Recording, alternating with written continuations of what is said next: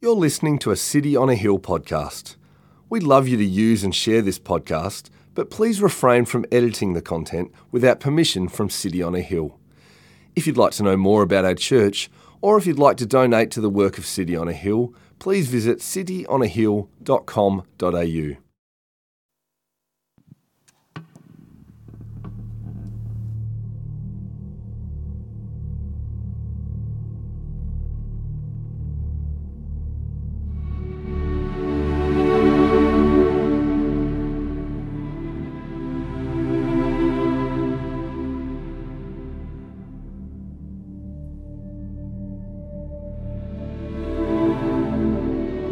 Beloved, do not be surprised at the fiery trial when it comes upon you to test you, as though something strange were happening to you. But rejoice insofar as you share Christ's sufferings, that you may also rejoice and be glad when his glory is revealed. If you are insulted for the name of Christ, you are blessed, because the Spirit of glory and of God rests upon you. But let none of you suffer as a murderer, or a thief, or an evildoer, or as a meddler. Yet if anyone suffers as a Christian, let him not be ashamed, but let him glorify God in that name. For it is time for judgment to begin at the household of God. And if it begins with us, what will be the outcome for those who do not obey the gospel of God? And if the righteous is scarcely saved, what will become of the ungodly and the sinner? Therefore, let those who suffer according to God's will entrust their souls to a faithful Creator while doing good.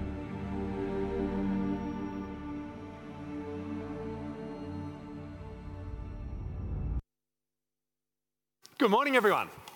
Great to see your faces here today. And this is a new mic. Is that working? Hey, it is. Oh, no. We'll get there. I want to begin by...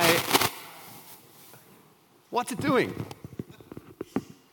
Keep going.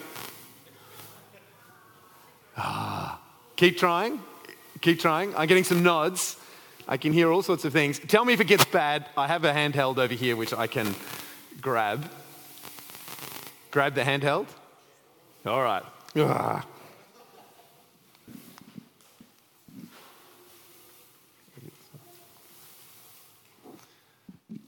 Is that better? No, this thing is still on. Come on. You got it? All right, there we go. All right, let's take two. And I want to begin by asking, have you ever had something that you really, really, really, really dreaded that was on the horizon and that was coming, right? It might have been coming back to school at the end of the holidays. It might have been the VCE exams that you had at the end of school. It might have even been the impending visit of your mother-in-law. I don't know what it was. But for me, the thing that I think I have dreaded most in all my life was something called Exercise Timor. Yes, this is an army story. I'm sorry. But when I was training to be an army officer, there was an exercise which everyone had to do. And it was a food and sleep deprivation exercise. And it just loomed like a terrible cloud over us because we knew it was very, very hard. The ones that had been through it before in the years ahead warned us how bad it was. We knew that at least 4 cadets had died over the previous years that it had been run. That's true. And what was perhaps worst of anything was that we never knew when it would come. They didn't tell us when it would start so you could prepare for it. We just knew that it would come sometime in a 3-month block, but we never knew when it would. And they played mind games with us. There was false starts and there was always this, any moment it could happen. But when it actually did happen, it caught us completely by surprise. We were flying back from an exercise in the Northern Territory on those big, slow cargo Hercules planes. We landed in Canberra after all of those hours. We were all tired. The buses picked us up, and we just couldn't wait for the sleep in the next morning and just to get to bed. And the buses pulled into our accommodation. You know, the doors opened. We stood up and we grabbed the stuff, and then the doors closed. And then the buses pulled out, and someone said, "This is it," and started scoffing the leftover sandwiches from the flight before the strip search. Well, today in 1 Peter, we're going to be looking at something a lot more serious than Exercise Timor. We're going to be looking at something that is coming. And we're going to look at three things that 1 Peter would have us know about this thing that is coming. Number one, there is a fiery trial which is coming. Right? Number two, there are blessings in that fiery trial. And number three, we're going to look at something quite heavy. We're going to look at the judgment, which Peter says begins with the household of God. So three things this morning. So let's look at the first one. The fiery trial is coming. Now, some people, and you, this could be you, believe that getting to heaven, finally being in the presence of God for all eternity, is actually really, really easy, right? And you say, well, how's it easy? Well, all you do is you come to a church service or somewhere else, maybe a youth rally or a youth group activity, and whoever's speaking goes, if you want to follow Jesus now, stick up your hand, and you stick up your hand, and then you repeat after someone a prayer, and the job is done, right? It doesn't really matter what you do with the rest of your life. It doesn't actually matter if your life doesn't change at all, because you now have paid the insurance premium on eternity, right? You've paid the premium. So however you live your life, you have the insurance already waiting for you. You know, Amazing Grace, how sweet the sound. Job's done. If you think this, you haven't been reading the Bible and you haven't been studying church history. The Bible actually has no time for this kind of attitude which treats heaven like the encouragement award that everyone gets at the primary school sports. Heaven in the scriptures is something that is so incredibly important and so incredibly big. It is something that demands all of us. And so, hang on, Andrew. Heaven is the free gift of God through his Son, the Lord Jesus Christ. Amen, exactly. None of us can get to heaven by our own works. Have we got that clear? None of us are going to somehow twist God's arm and say, look how good my life was. I am deserving of heaven because I'm a good man or a good woman or a good child. It's not going to work. We are coming through this life, and if we reach heaven for all eternity, it'll be because of God's unmerited kindness and goodness and favor to us through the gift of his Son, Jesus Christ, dying in our place for our sins. That's the gospel, right? We can't earn it. It's a gift. But we are wrong to somehow imagine that heaven is easy and that the insurance premium you pay, if you stick up your hand and pray a prayer, that's done, and then you can live your rest of your life unchanged. That is not what the Bible says. And when Peter comes to talk about this in this part of his letter, 1 Peter chapter 4, he speaks of the fact and the reality that a fiery trial is coming.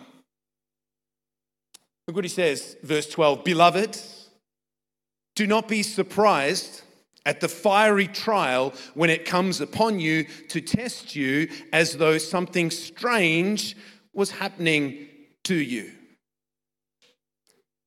Christianity, following Jesus in this life and coming to with him for eternity is not easy. It's not something that just happens. Peter speaks of a fiery trial which is coming upon he dresses them as beloved, upon men and women who are in relationship with God through Jesus Christ. And he says, and don't be surprised when it comes, right? As if you didn't expect it. as if no one told you that was coming. Don't be surprised when it comes, because that is actually part of the Christian walk. There's a fiery trial that is coming, and it is coming to test you. That's what Peter says. Well, and we say, well, what is the fiery trial? Is he talking about the final day of judgment, which is very often referred to as fire? Yes, I think in part. But the fiery trial I think Peter is talking about here is the trial that we have seen throughout the letter of Peter, isn't it? The trial of suffering. All kinds of suffering, I think, would be included within that heading of trial, of fiery trial. Mental suffering, relational suffering, physical suffering, all of those things. But front and square, as Peter gets to this part of his letter to these suffering churches, front and square is the persecution of God's people. That's the fiery trial he is referring to, front and center. So that's the fiery trial that's coming, right? Point one. Point two, there are blessings in the fiery trial. There's at least three of them. Let's look at those blessings together. Firstly, the fiery trial is a blessing because it will refine and it will purify your faith if you are a Christian. We dreaded exercise Timor. It lurked on the horizon, and when it came, it did not disappoint. In fact, it was worse than even our imaginations had made it out to be.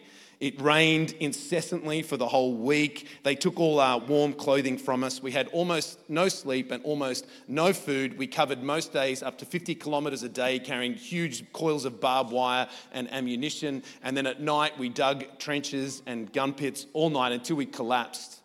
Only 40 out of the 240 of us made it through without needing medical attention. It was bad. But I'll tell you something.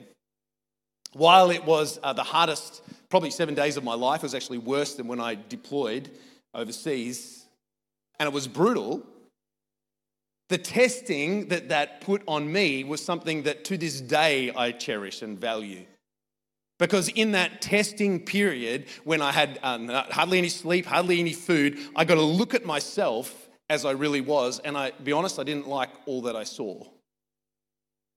But I also saw that I was capable of far more than I had given myself credit for, that I was far stronger than I would have ever imagined till everything else was stripped away. It was a fiery trial that was designed to test me, and test me it did. And when Peter speaks of a fiery trial, he's speaking about a far greater test than that, with something far more valuable at the end. Let's flip back. I'll read it for you. If you've got your Bible, you can flip back physically to 1 Peter chapter 1, verse 6. So right at the beginning of the letter, this is what Peter said. In this you rejoice, though now for a little while, if necessary, you've been grieved by various trials, so that the tested genuineness of your faith, do you hear that? The tested genuineness of your faith, more precious than gold that perishes though it's tested by fire, may be found to result in praise and glory and honor at the revelation of Jesus Christ. Peter's speaking to a church that is enduring suffering, and he's saying, you know, one reason why your Lord is allowing you to suffer in this way, because your faith is precious. It's like gold. Gold is refined by fire. He says your faith is more precious than gold because that perishes though it's refined by fire.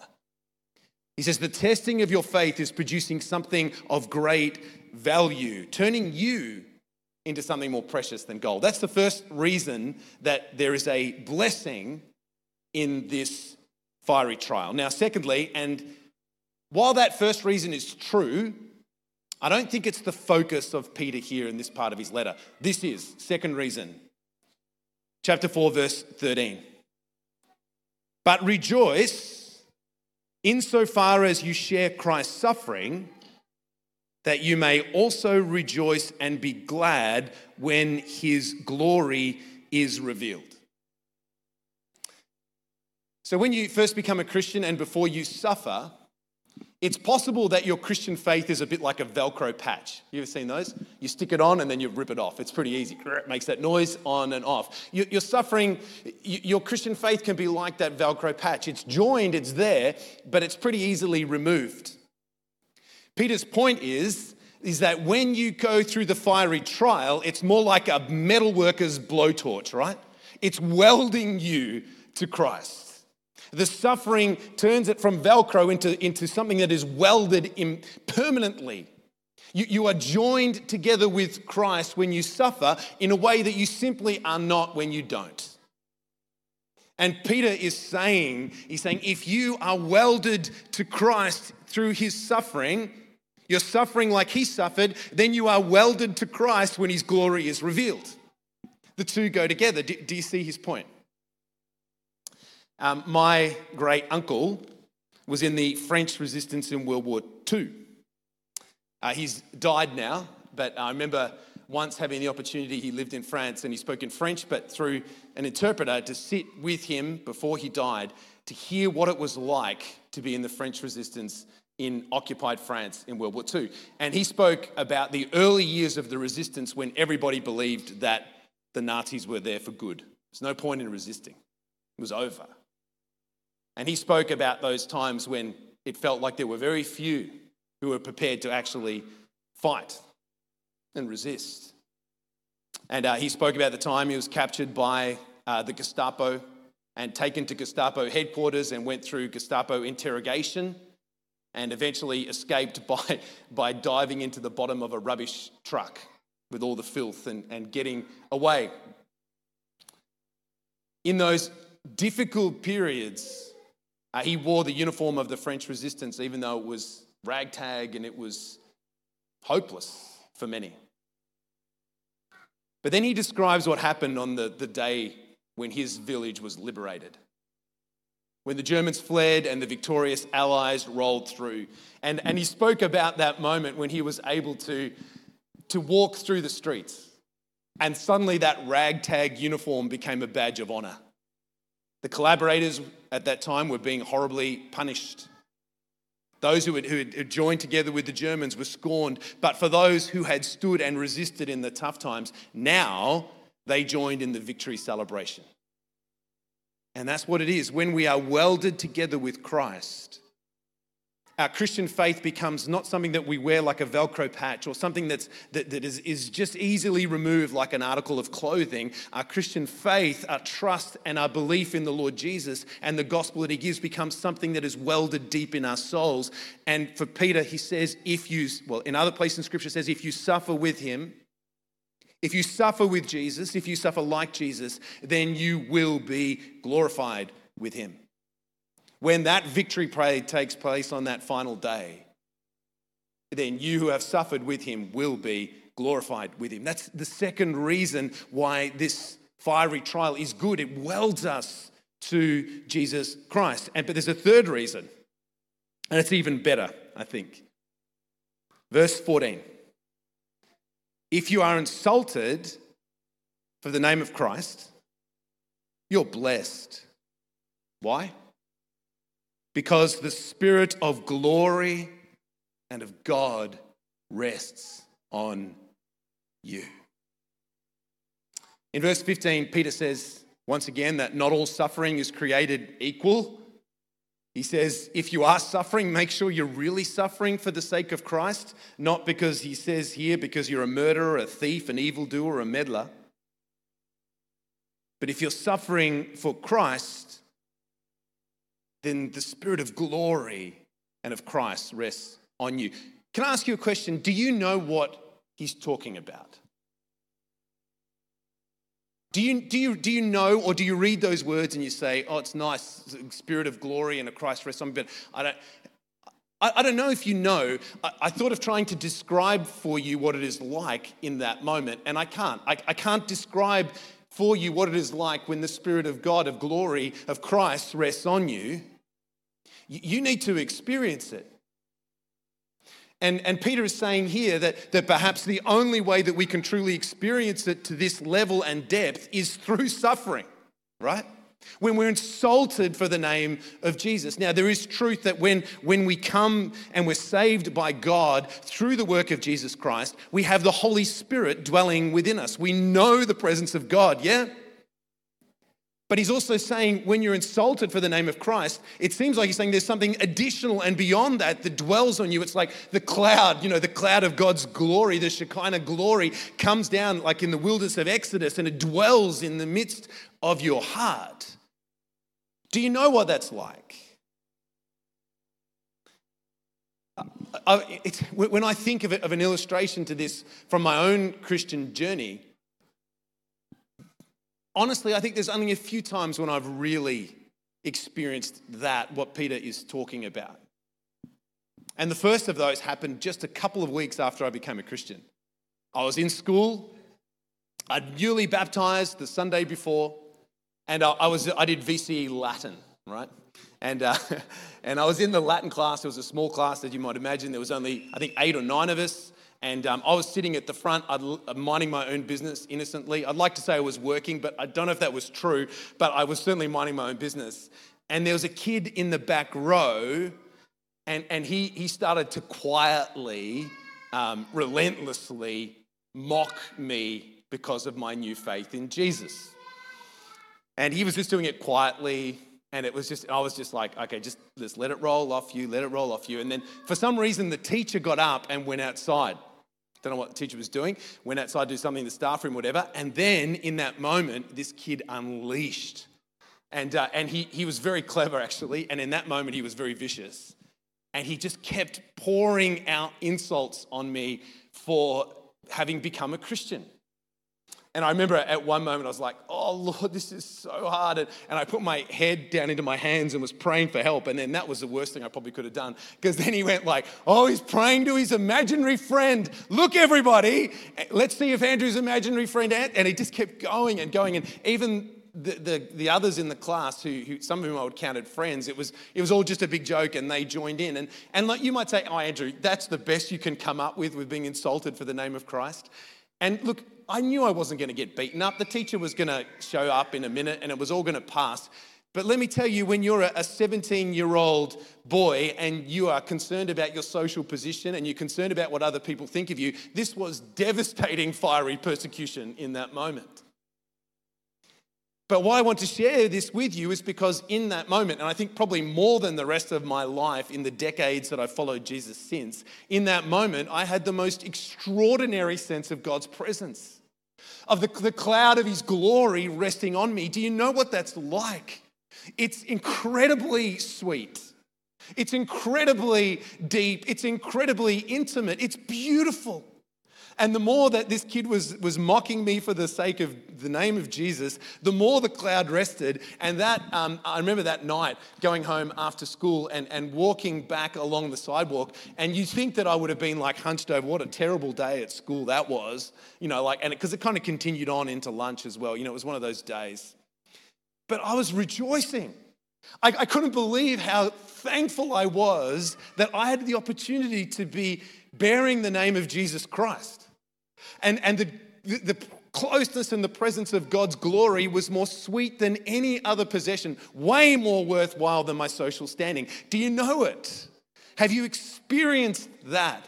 If you have, you will agree with Tertullian, who lived in the time of the Roman Empire, and he was writing to the Roman Empire, and he was saying this about persecution. And this is a paraphrase, but this is what he said.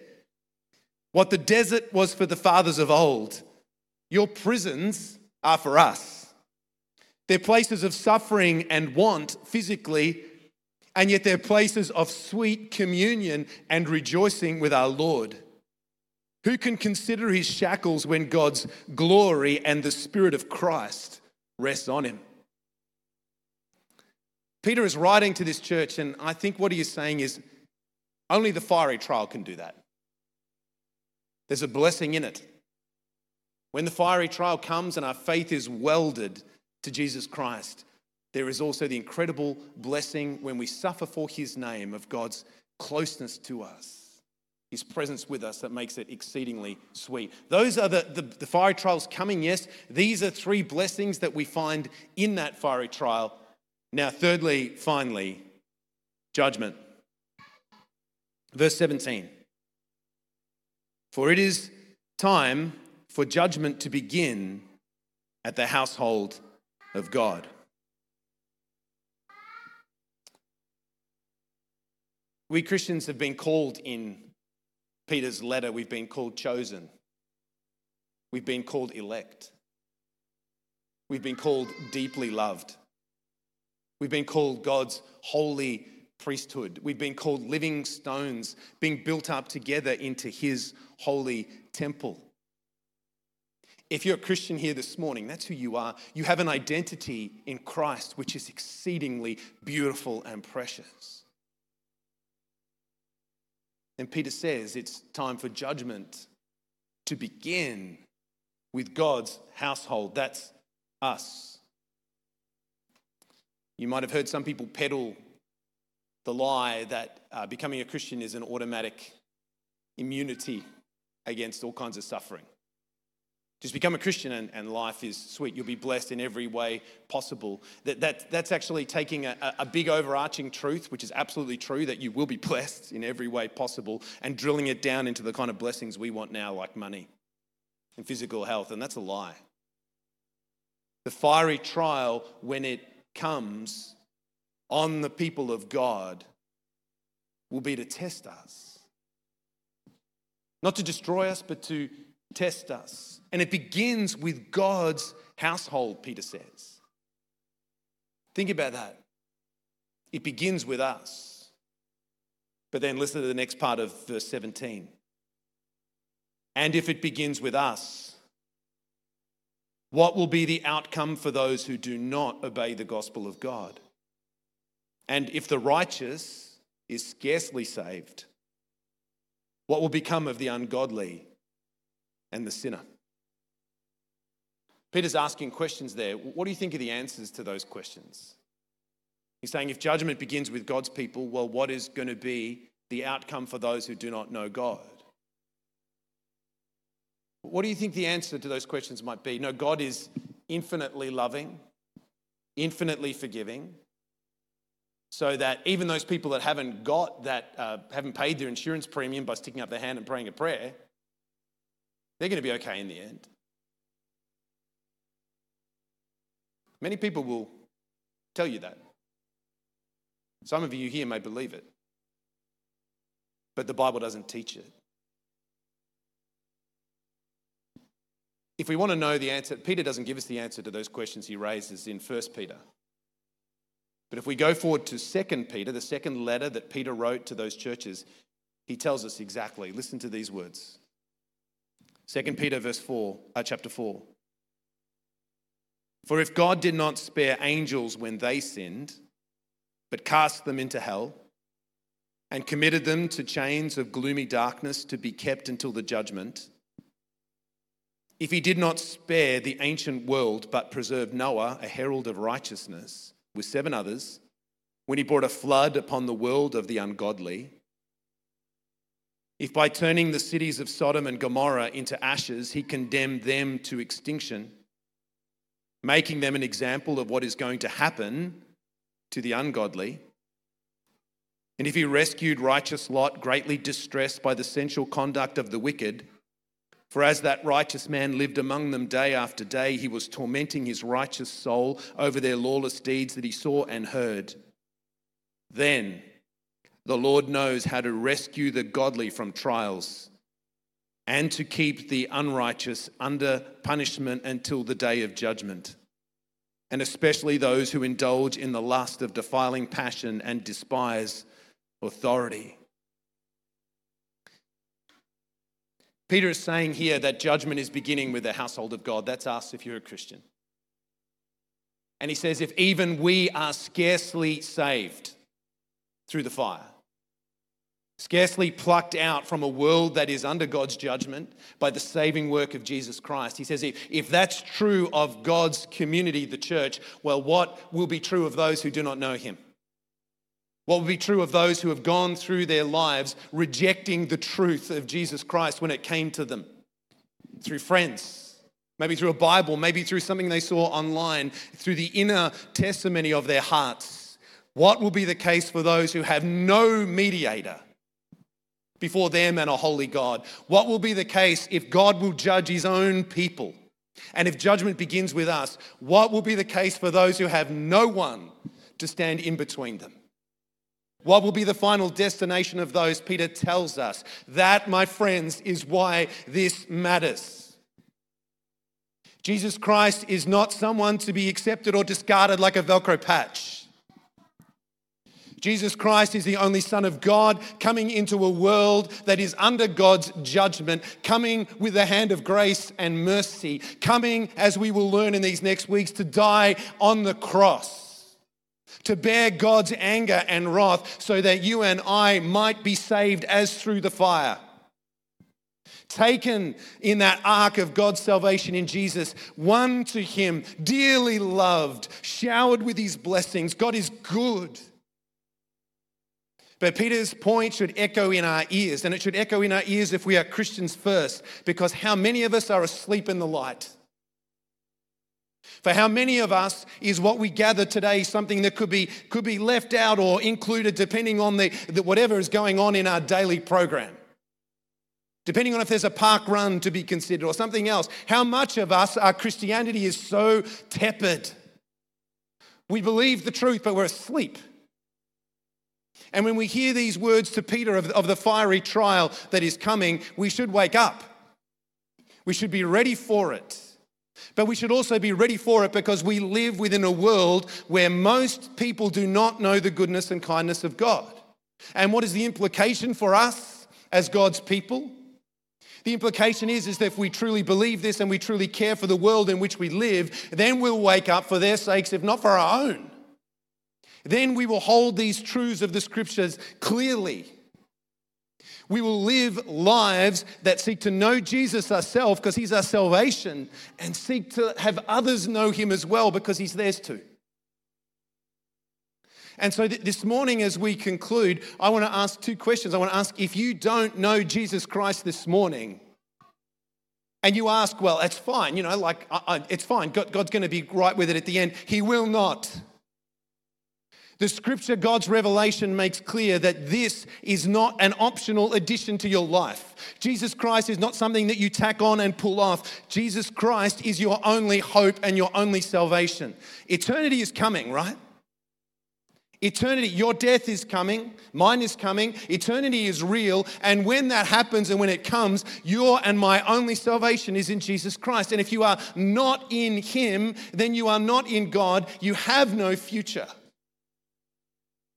And if this morning that is you, maybe you're a Christian kid of Christian parents, you need to ask this question for yourself. You'll not be saved because of the faith of your parents or your grandparents.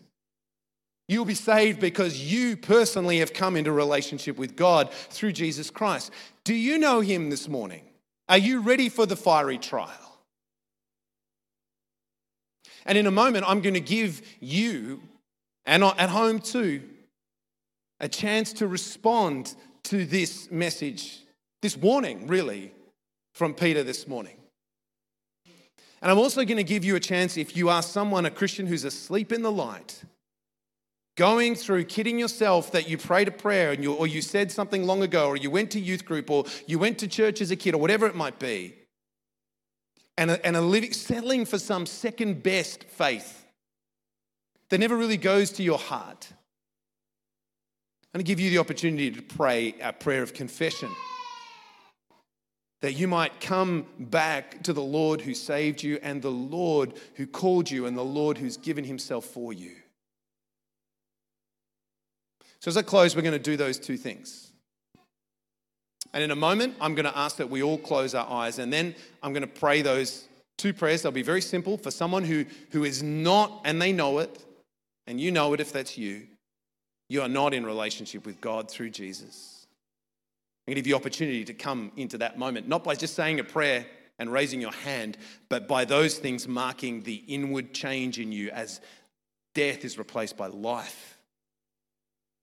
And then I'm going to pray, and I'm going to ask those of us who have become tepid, lukewarm, asleep, thinking of our faith as one thing in a marketplace of many. to come back and to fix our eyes again on the one who is coming, the one who will come to judge. So to do that, I'm going to ask that we all bow our heads and that we all close our eyes. This is a moment between God and us. And in a moment, I'm going to pray a prayer, firstly, as I said, for those who don't know Christ. And my prayer will simply be this. I'll say it. Don't pray it until you hear it. Lord Jesus Christ, I'm so sorry. Would you forgive me? Would you save me? That's the first prayer I'm going to pray while our eyes are closed. And then at the end of that first prayer, I'm going to ask if you pray it, that you are coming to know Christ for the first time, that you raise your hand. So I've warned you.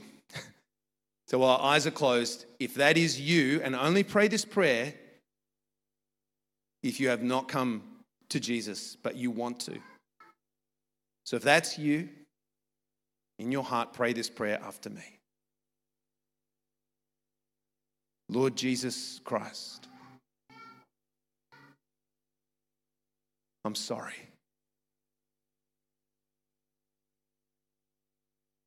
Would you forgive me? Would you live within me? Would you make me yours?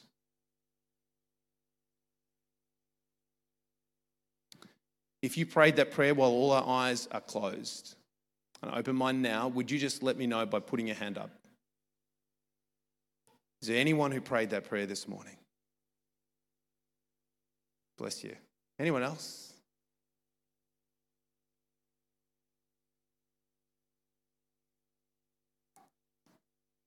And now while our eyes are closed, I'm going to pray another prayer. And this is for those of us who are lukewarm and tepid.